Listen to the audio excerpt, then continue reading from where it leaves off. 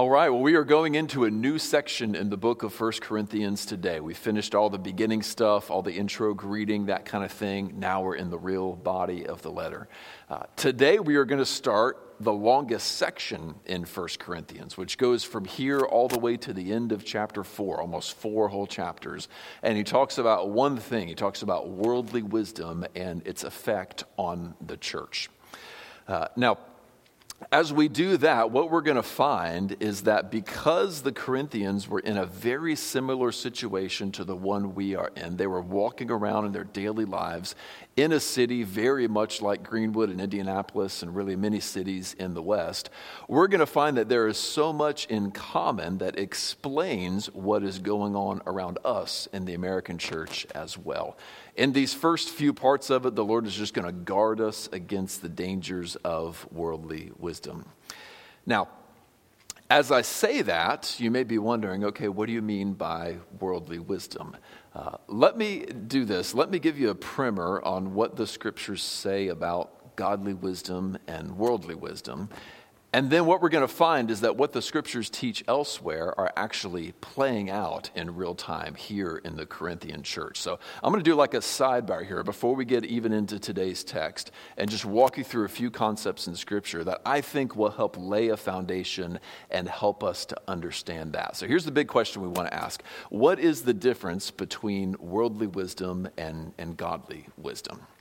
There are two kinds of wisdom in the scriptures, what I'm calling today godly wisdom and worldly wisdom. And maybe the text that parses out the differences between them the clearest would be the last paragraph in James chapter 3. So I'll summarize that for you here. There is godly wisdom, which has a source and has a heart and has fruit. Both of these kinds of wisdom, they have their source, their heart, and their fruit.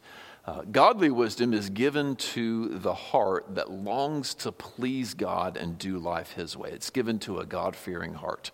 So this is somebody who looks to God in awe and wonder, hears the great commands to love the Lord your God and love your neighbor as yourself, and says, I want to do that, but I don't have the skill set to do that. If I'm going to love my family well, I'm going to need to get good at my job. If I'm going to love my church well, I'm going to need to get good at doing something around here. If I'm going to get along with people, I need more relational skills. And so looks to God and says, God, I want to walk in your ways, but I need your help. Will you give me wisdom?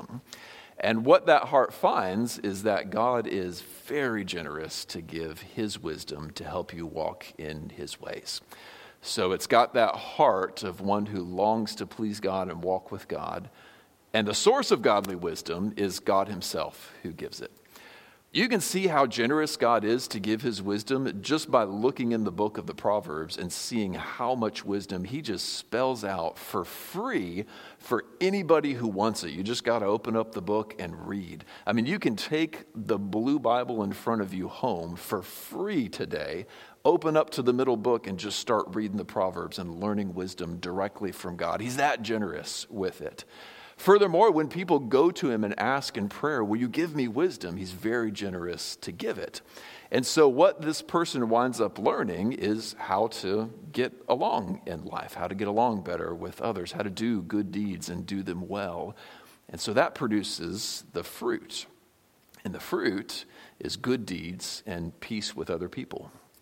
This makes sense, right? Some person's been longing to learn how to do good things for God and how to get along with others and love others. And so in their life, you're going to see that. They're going to have the skills to get along better with other people. They're going to have the skills to do good works for others. So it's got a source in God Himself into a heart that longs to please God. And from that come the fruits of good deeds and relational peace. That's godly wisdom. There's another kind of wisdom too. We can call that worldly wisdom. James calls it demonic wisdom, if you want to get real dramatic there. This is a wisdom that starts with a heart that says, I want to get ahead in life. I want to burn my enemies, and I want to get what I want out of life. James calls that bitter jealousy and selfish ambition. That's the desire to burn your enemies and get ahead of other people for the sake of yourself.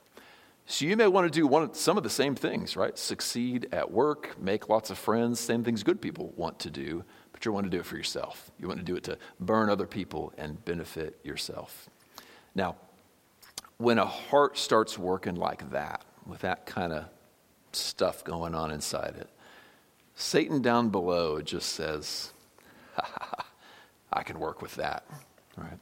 I've been doing that for thousands of years, and I will teach you all of my dark arts, right? I will teach you how to say that thing in just such a way as to hurt that person just like you want to do it. I will teach you how to word that thing in a way to damage somebody else's reputation just like you want to do it. I will teach you how to get ahead and bend everyone else in your life to your will using all sorts of maniacal practices. I will teach you lofty and high wisdom so that you can be smarter than everyone else and prove how much smarter you are than everyone else. He is, you might say, insidiously generous with his wisdom as well. And those who with impure hearts are coveting knowledge for their own sake, he is glad to teach it.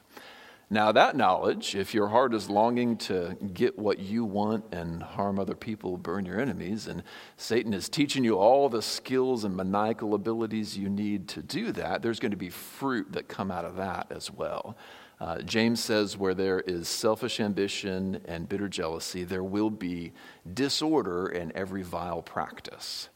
If you want me to simplify that, that's conflict and immorality, right? If you get good at burning other people and getting people to do what you want, if you get good at securing sinful things for yourself and using sinful means to get what you want, there's going to be drama and sin all over your life. That's the fruit that's going to come out of that. There's James 3 in a nutshell. So you've got godly wisdom, which comes from God, into a heart that fears him and longs to do good and produces the fruit of good deeds and relational peace. And you've got worldly wisdom coming from below into a heart that is full of selfishness and bitter jealousy. And out of that comes the fruit of conflict and immorality. Okay. Let me add one more concept onto that. If that's the foundation, we'll add a layer here. That means if you are looking at any institution, a school, a church, a workplace, when people gather together, they're working on some kind of wisdom and knowledge. And you may be wondering, okay, how much of this is good stuff I should listen to and how much of this is bad stuff I should not listen to? Well, there is fruit of godly wisdom and worldly wisdom, and you can look in that institution and just see. Do the people there tend to get along relationally and respect each other, or is it full of drama and conflict? Do the people there tend to be full of good deeds and doing good things out of the earnestness of their heart, or is there just constant rampant sin and immorality in the place? You can just look at the fruit and know what is at the root. We could evaluate, say, Hollywood by that very metric. You don't have to watch the movies coming out of Hollywood to know that there's worldly wisdom in them. You just have to look at Hollywood. You just have to read the news, right? There is immorality and conflict all over the place in Hollywood. And so we would expect then that the wisdom that comes out of there would be full of worldly wisdom. You can evaluate institutions by those two fruits, conflict and good deeds. Now, why do I say all that? Okay, I paved all that road so that we could drive down it now. If we look at 1 Corinthians here, if you look at it with me, the next verse we're going to read, verse 10, he's going to appeal to them that there no longer be any divisions among them, right? So what is there in the church? There's conflict, right, in the church. He is going to spend 3.5 chapters talking about the division and the worldly wisdom that has taken hold in Corinth. And then what's he going to start talking about in chapter 5? Immorality. So worldly wisdom in an institution produces conflict and immorality. And what is Paul talking about in Corinth? Worldly wisdom, conflict, and immorality. So the world's wisdom had taken hold in the Corinthian church, and it had produced all manner of division and quarreling and all manner of immorality among them. There's the setup for what's going on here in Corinth. Now, let's look at the text and let's see these first few things that Paul has to say about what happens when the church falls for the allure of counterfeit worldly wisdom instead of God's good wisdom. We'll start with chapter 10. We will not read all the way to 31. We're only going to read to 18 this week, even though you have more than that in your handouts. Here's 1 Corinthians chapter 1, starting at verse 10. I appeal to you, brothers, by the name of our Lord Jesus Christ, that all of you agree, that there be no divisions among you, but that you be united in the same mind and the same judgment. For it has been reported to me by Chloe's people that there is quarreling among you, my brothers. What I mean is that each one of you says, I follow Paul, or I follow Apollos, or I follow Cephas, or I follow Christ. Is Christ divided? Was Paul crucified for you? Or were you baptized in the name of Paul? I thank God that I baptized none of you except Crispus and Gaius, so that no one may say that you were baptized in my name. I did baptize also the house of Stephanas. Beyond that, I do not know whether I baptized anyone else. For Christ did not send me to baptize, but to preach the gospel, and not with eloquent words of wisdom, lest the cross be emptied of its power. For the word of the cross is folly to those who are perishing, but to us who are being saved, it is the power of God. These are the words of God, and through them our Lord calls all of us to evaluate the worldly wisdom we may have taken hold of and warns us against the dangers of worldly wisdom. Now, these first few verses describe the conflict that was going on in Corinth. Now, worldly wisdom is alluring, right? Wouldn't it be nice to know just what to do to get the New York Times to write a great op-ed about our church? Wouldn't it be nice to know just how to get followers on TikTok and how to get them to all look at what we're doing? Wouldn't it be nice to know just how to frame things so that everyone in Greenwood thought that this church was the place to be? It sure would be nice to have that kind of wisdom and that kind of power. It's alluring. They had taken hold of it, and what they were doing was dividing into groups around which preacher they thought was the best. Now, why were they doing that? Well, in our day, we lift up entertainers that can draw a big crowd, or we lift up football players who can score touchdowns, or any number of people. In their day, the rock stars of the day were the people who could give the best speeches. They were very into rhetoric. The whole rhetorical culture and speech-giving culture came out of Greco-Roman culture. If you could give a rousing speech that was more moving and powerful than the other guy's speech, then everybody was all about you. Didn't matter if what you said was true or not. You just had to be able to work that crowd and move that crowd. Now, that's a pretty rare gift to be able to do that. And so for most people, the way that they would try to get ahead in the world over each other was to associate themselves with one of these great speech givers. Kind of like today, if you wanted to be real cool, you might try to get into the entourage of some celebrity so that, if I can't meet the big celebrity, maybe I can meet you and talk to you, and everybody wants to talk to you because you travel with Beyonce or somebody like that. So they're looking at these great speakers that have come into the church: Peter, Paul, Apollos, coming in with the power of God, in obedience to God, preaching and calling people to Jesus Christ. And the Spirit of God is coming out, and there is great power in these speeches. And they're thinking to themselves, ooh, I know how to get ahead in the world. Start telling people that I'm with that guy. Right? Now everybody will respect me because I'm with Peter. Right? And then the guy over here said, well, everybody's going to respect me because I'm with Paul. I'm one of Paul's people. Right. So they start dividing into these groups in this way.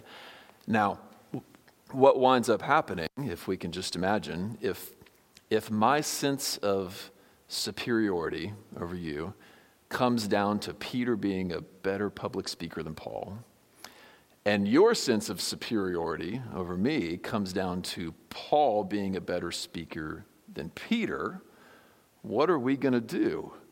we're going to fight about which one of them is a better speaker. So in their worldly desire to get ahead and be latched on to whoever the best speaker was of the day, they were dividing and destroying their church. Not to mention emptying the gospel of its power as these godly preachers were coming, not with the desire to see which one of them could get the most followers or which one of them could baptize the most or even who could give the most eloquent speech. They were coming to proclaim the gospel because they wanted to see souls saved. So they're proclaiming it in earnest, but their hearers are distorting it and using it to try to get a leg up on each other by associating themselves with the one that they think is the best speaker. So they'd taken hold of worldly wisdom, right, out of selfish ambition to try to get ahead by latching on to the best speaker. They had divided the church, right? Worldly wisdom brings division, just as James said. And now it's happening in Corinth. So that brings us to our first point today. The first point is very simply that worldly wisdom turns us against each other. We saw that play out in the book of James a moment ago as I explained that to you. The inverse happens in the book of Proverbs. So many of the Proverbs, so much of God's wisdom is about how to mend conflict and bring it back together, how to speak gently, how to make peace. Worldly wisdom does the exact opposite. It divides people. It chops them up. Where there is bitter jealousy and selfish ambition, there will be conflict and all kinds of vile practices. We see it happening right here in the Corinthian church. That means that church conflict is a symptom of a deeper problem, right? It is possible to disagree about doctrine and not fight. Right? It is also possible to disagree about, maybe what color the paint on this wall should be and not fight, right? You can disagree about things and not fight about them. But when selfish ambition and jealousy, that is when bad feelings and pride come into the mix, all of a sudden those disagreements turn into genuine, earnest conflict, right? Why does that happen? That happens because we are chasing after worldly wisdom, and it's led to conflict. So that means then really specifically for us, what we have to do whenever there is a conflict in the church, if you can think of people that you're frustrated with in the church, if you ever get in a relational conflict with others in the church, or when a church starts to form factions and fight against each other, which thank God I've never seen happen here, or even when different churches and denominations start not just disagreeing, but fighting with each other, we have to step back and check our hearts. Wait a minute, I may think that I'm right on this issue, but where's my heart? Is there pride in my heart? Am I trying to get ahead? Am I trying to make sure that we win and they lose? Is that my goal here? And what kind of methods am I using? Am I putting godly wisdom into practice by speaking as gently as I can and doing all I can to bring peace and unity? Or have I turned to backbiting and whispering and all of the moves that we love to do to harm each other? You can be right about a doctrinal issue and still be in the wrong in the fight. Because it's not just about having the right boxes checked. No, our hearts have to be right before God. So there's a heart check for us anytime we get into conflict. Thank God this doesn't apply much here. I almost never see conflict in our church. But when it does come, we have to check our hearts for worldly wisdom. This is what a farmer would do if his trees were producing bad fruit, right? Say it's an apple orchard. All of a sudden the apples just start coming out rotten, right? What is he going to do? He's not going to examine the apples and say, how do I fix this apple? He's going to say, what's wrong with my trees, right? He's going to try, am I feeding them wrong? Is there wrong water going into them? Is there disease in the root or in the branches? He's going to go to the heart of the matter and fix it so that the trees begin producing good apples again. And the church must do the same thing when we're in conflict. Yes, the fruit matters, but we got to go back to the root. Have I fallen to bitter jealousy? Have we fallen to selfish ambition? Let's let that play out and then see how much better the fruit comes. So there's our first point. Worldly wisdom turns us against each other. We see that happening in those first verses up till verse 16. Things get very interesting in verse 17. He says there, "For Christ didn't send me to baptize, but to preach the gospel, and not with words of eloquent wisdom, lest the cross be emptied of his power." So he's essentially saying, like, this game you guys are playing, like dividing over who's the better preacher and who baptized who, that is not why we came to Corinth, right? We are not playing this game along with you guys, is essentially what he is saying. And then in 18, he says, that's because the word of the cross is foolish to those who are perishing, but to we who are being saved, it's the power of God. So what he's saying there is our second point, that Jesus and his cross always appear foolish to the world. He says the word of the cross is folly to those that are perishing. You could say this a different way. The gospel does not meet the world's expectations. Or maybe the simplest way to say it is that the gospel will never be cool. It has never been cool, and it never will be cool. Because to those who are perishing, to those who are wise in worldly wisdom, the gospel just looks dumb. It just looks foolish and stupid. Now, to we who are being saved, it's the power of God. But to those wise in worldly wisdom, it just looks dumb. He does this by using somewhat of a wordplay here when he says the word of the cross. And to understand that, we need to understand crucifixion through the eyes of the Roman world and through our eyes, right? Now, when we hear the word of the cross, if you're a believer in Jesus with me, you're probably thinking the message of the cross, the gospel, right? The power of God for salvation, which if you have never heard before is simply the message that Jesus Christ came to earth, God made man, came to earth, lived a perfect life so that he could give us credit for that perfect life where we have all sinned, died a sinner's death to pay for our sins, and then rose from the dead with victory over death to share his power and victory with us so that we can rise from the dead too. And he offers that freely, the perfect record that he earned, the death paying for our sins, and the power of resurrection from the dead. He offers that freely to anyone who would come and would follow him. Now that's good news, but it didn't sound good to the Roman world. Why? Because our Savior died on a cross, of all things. You see, in the Roman world, crucifixion wasn't just a method of execution. It was a message. It was meant to send a message.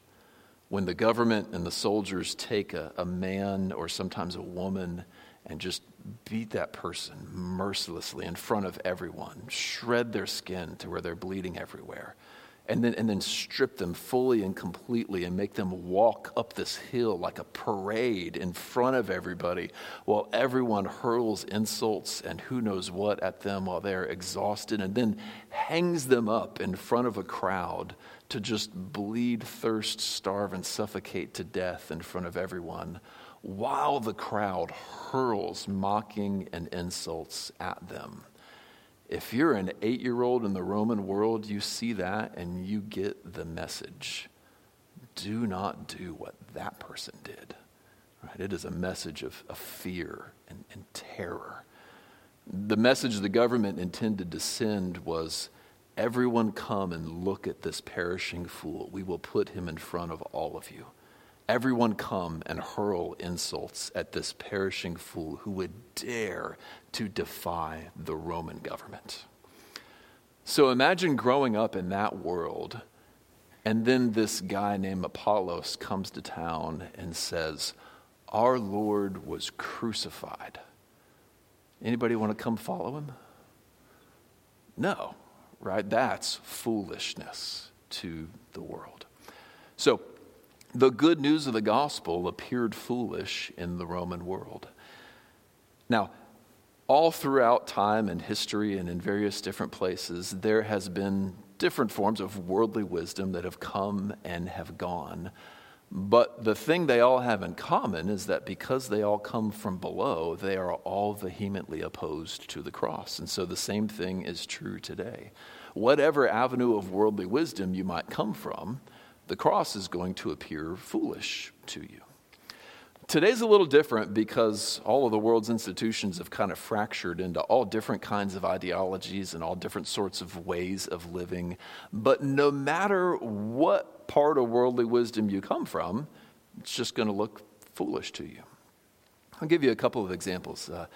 One of the many fragments in the political world today is all about pushing back against big government. Like that's the one thing that they want to do. Not that that's always a bad thing. Sometimes that's a good thing, but this is the one thing that one section of our little political world wants to do.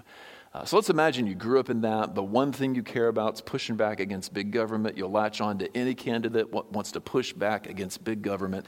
And then somebody from our church meets you and talks to you about the gospel.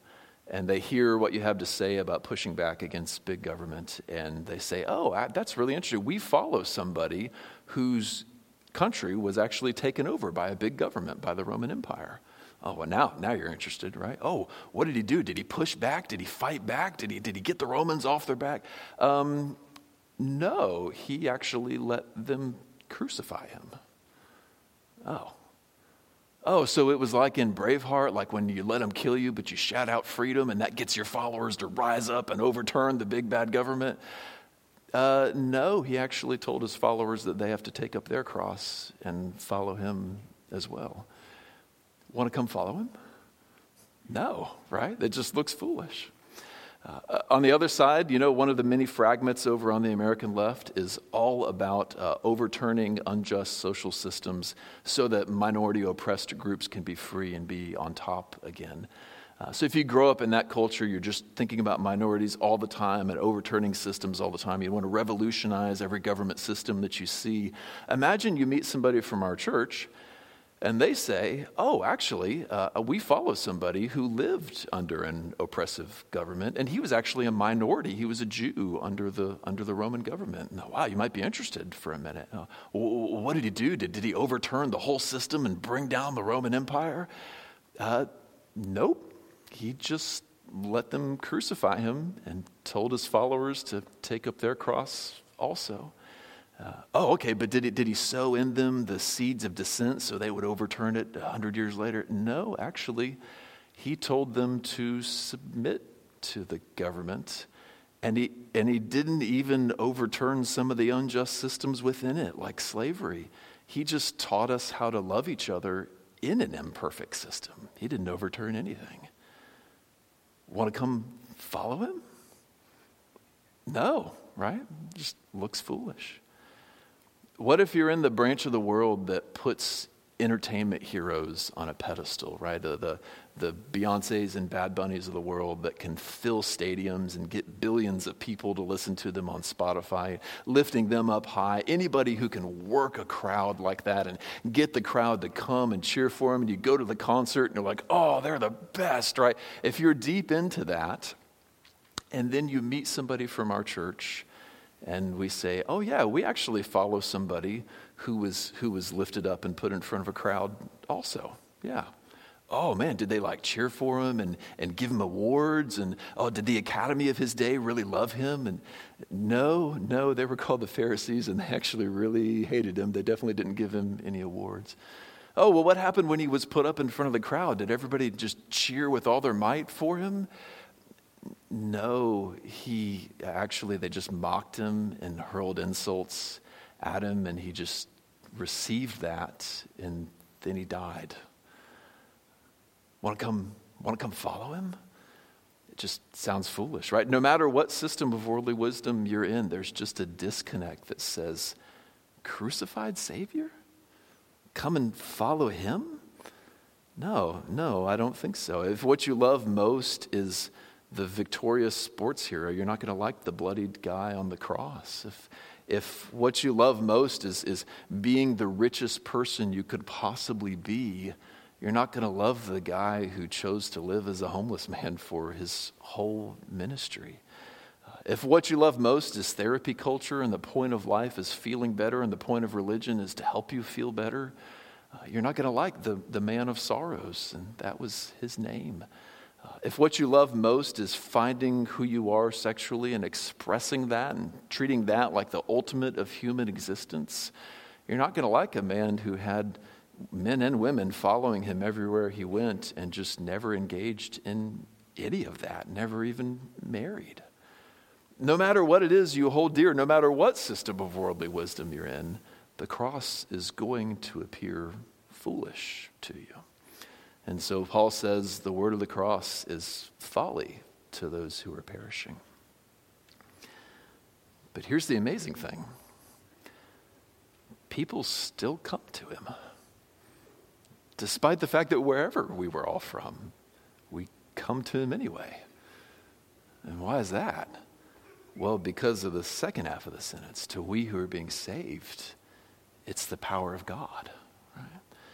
There's the power of the gospel of Jesus Christ. It can draw in people that should, by all logic and wisdom, just absolutely hate this message.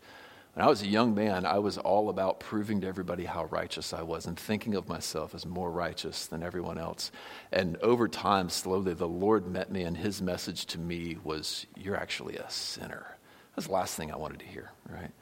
The picture of a bloodied man on the cross and him saying, that's what you deserve because you're a sinner. That's the last, that looked like foolishness to me. And yet, I came in anyway and received the gospel. And I bet you have a similar story too, right? For all logic, you should have just rejected that message when you heard it. And yet, you came in, all right?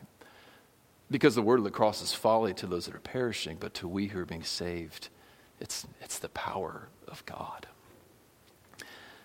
And then we come in and we find that not only did the gospel defy our expectations, it then exceeds our expectation.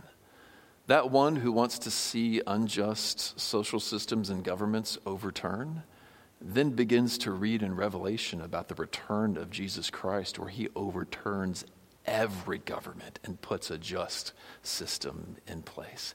That one who longs to see somebody get glory, laud, and honor like at a concert comes to Jesus and reads words like, worthy is the Lamb who was slain to receive glory and power and honor and might, and says, this turns out to be better than any pop star I have ever followed. That one who wants to see somebody win in victory comes to Jesus and sees his victory over death and says, this is better than any Super Bowl victory that I have ever watched. That one who wants the satisfaction of, quote, sexual fulfillment comes to Jesus and sees his glory and says, this is more satisfying than anything that I ever could have wanted. So he doesn't just defy our expectations. Then it's the power of God. He exceeds our expectations. That's the wonder of the gospel of Jesus Christ. That's the power of God. So if I were to sum that point up differently, I'd just say that the gospel defies the expectations of the world, and it exceeds the expectations of the world. So my call to you is come to that Jesus. Yes, he says some things that you don't like, but if you will hear him, he will say things you love even more. Come to that Jesus. Okay, so that's verse 18. We skipped over verse 17, though, didn't we? Now that we've got some of those principles laid down, Corinthians are dividing because they're deciding which preacher they want to be allied with to get ahead in the world. Paul says this message is foolish to the world anyway. And so he says, Christ did not send me to baptize or preach the gospel, but to preach the gospel, and not with words of eloquent wisdom, lest the cross be emptied of its power. Now, obviously, part of the Great Commission is to baptize people. So baptizing was part of what he was sent. So what does he mean? He means I'm not playing this game that you Corinthians are playing, right? Who can baptize the most people? Who has the most followers? I think, well, I didn't baptize many of you, so nobody can accuse me of saying that. So he did not go to Corinth to try to win the biggest personal following that he could get. That's what he means. Christ didn't send me to baptize, to get my own converts. And he didn't go to Corinth to prove himself with what he calls eloquent wisdom, right? That was how worldly wisdom expressed itself in the day. Give an eloquent speech and everyone will follow you and love you. So he could have gone given a knockout speech, won all sorts of followers to Paul, but he says, that's not what I was sent to do. I was sent to preach the gospel, a message that is foolish to them. And so that's what I did. So essentially, he did not go to win personal followers or compete for the world's favor. He went to preach the gospel. Importantly, he says, lest the cross be emptied of its power. So if he had gone to win personal followers and prove what a great speech giver he was, actually that would have cheapened the message. So what does that mean? Well, it follows, doesn't it? If this message is foolish to the world, if the people proclaiming it try to look cool to the world, well, that doesn't match, does it, right? If God from heaven is proclaiming a message that looks foolish and we are here preaching it saying, hey, don't we sound cool? Don't you like us? That cheapens the message of the gospel. And so our last point is that preachers who compete for the world's favor cheapen the gospel. Essentially, what that does is turns the tables on who is the judge and who is being judged when the gospel is preached. The truth is, God in heaven is judge, right? And we are all being judged by him. And a preacher declares that with authority. But if instead what a preacher were to try to do was win a personal following by seeking people's favor and getting them to like him, he would essentially be putting himself forward for their judgment. That makes you guys the judge and me the one who is being judged, right? That robs all the power out of the message. So when the gospel is proclaimed, we're here trembling, thinking thoughts like, how could I ever stand before God? How could I please God? Who will deliver me from this body of death that is going to go before the great judge one day? Thanks be to God, to Jesus Christ, who has saved me from my sin, and I do not have to fear the judgment of God. Now that's powerful stuff, right? If instead the preacher is coming forward to try to court your favor, then you're thinking thoughts like, that guy's pretty good. Yeah, all right. And air goes out of the balloon, right? All the power of the message is lost. And so when preachers compete to try to win the world's favor, they wind up cheapening the message of the gospel. So what would that look like if it happened? Well, we got that wisdom from James on what worldly wisdom looks like. It would start with a heart that says, I want to get ahead, which for a preacher is, I want to build a personal following for myself, right? And particularly, I want to get ahead over and above those other preachers, right? So you see another preacher succeed, and I don't like that. I don't like that guy. Now there's bitter jealousy to go along with the selfish ambition. And Satan is there to meet that with his diabolical wisdom. Oh, you want to court a following for yourself instead of Jesus, huh? I can help you do that, right? Here's some moves you can do. You want to trick a crowd, do all kinds of trouble? I'll show you how to do that. You want to figure out how to use the internet and whatever new technology is there to develop an even bigger following for it. You want to find franchise models so that you can not just have your massive church, but 8 massive churches that are watching you to please you. I'll teach you how to do all of that. But the fruit on the back end is always conflict and immorality, because that's the fruit of worldly wisdom. There's your rise and fall of XYZ megachurch documentary in a nutshell right there. We've seen that play out all over our country. A preacher that wants to build a big following for himself. A big following develops, immorality and conflict take hold, and the whole thing is gone. Paul's writing to the Corinthians saying, you guys are next on that documentary list if you don't turn from this, turn from that worldly wisdom. And so what we got to do is guard ourselves from it, right? That means I have to guard my heart from that desire to build a personal following for me, or that desire to do better than some other preacher in town that I don't like because he's doing better than me. It means we have to watch our methods and ask, are we doing this in godly wisdom, or are we trying to get clever and conniving about it? And then we have to continually evaluate the fruit in our church. Is there purity in the way that we are walking? Do these teachings from the scripture really lead us into purity? Is there harmony and unity and an effort toward unity in the church? Those are the things we have to watch to make sure that our church is guarded against worldly wisdom. So, what this would look like in good form would be not just a preacher, but deacons and other pastors and a whole church that says, okay, God sent us here to preach the gospel. Lord, how do we do that in a way that pleases you? And just scours the scripture, try to find advice on how to do it. Studies the Proverbs, how do we speak to each other? How do I speak from the pulpit? Tries to do all this in the way that God teaches us how to do it. And then the fruit would be unity in a church and purity in the church.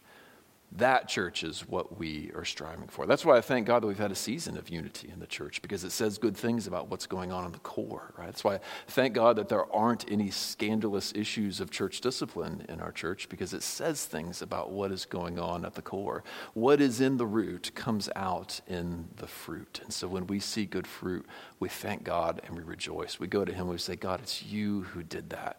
Would you keep us in your wisdom and guard us from going astray to the allure of all of the counterfeit wisdom that's out there. So there you have 3 points about worldly wisdom to get us started. We'll go deeper next week, and we'll go even deeper in the next week. If you've got questions that are unanswered, decent chance Paul is going to answer them. It's a long section. If you still got questions by the end that aren't answered, well, I guess ask me, but I probably won't know the answer if it's not in here. So we'll try, though. Who knows? We'll see. For now, let's just pray and ask the Lord to guard us against that allure of counterfeit wisdom.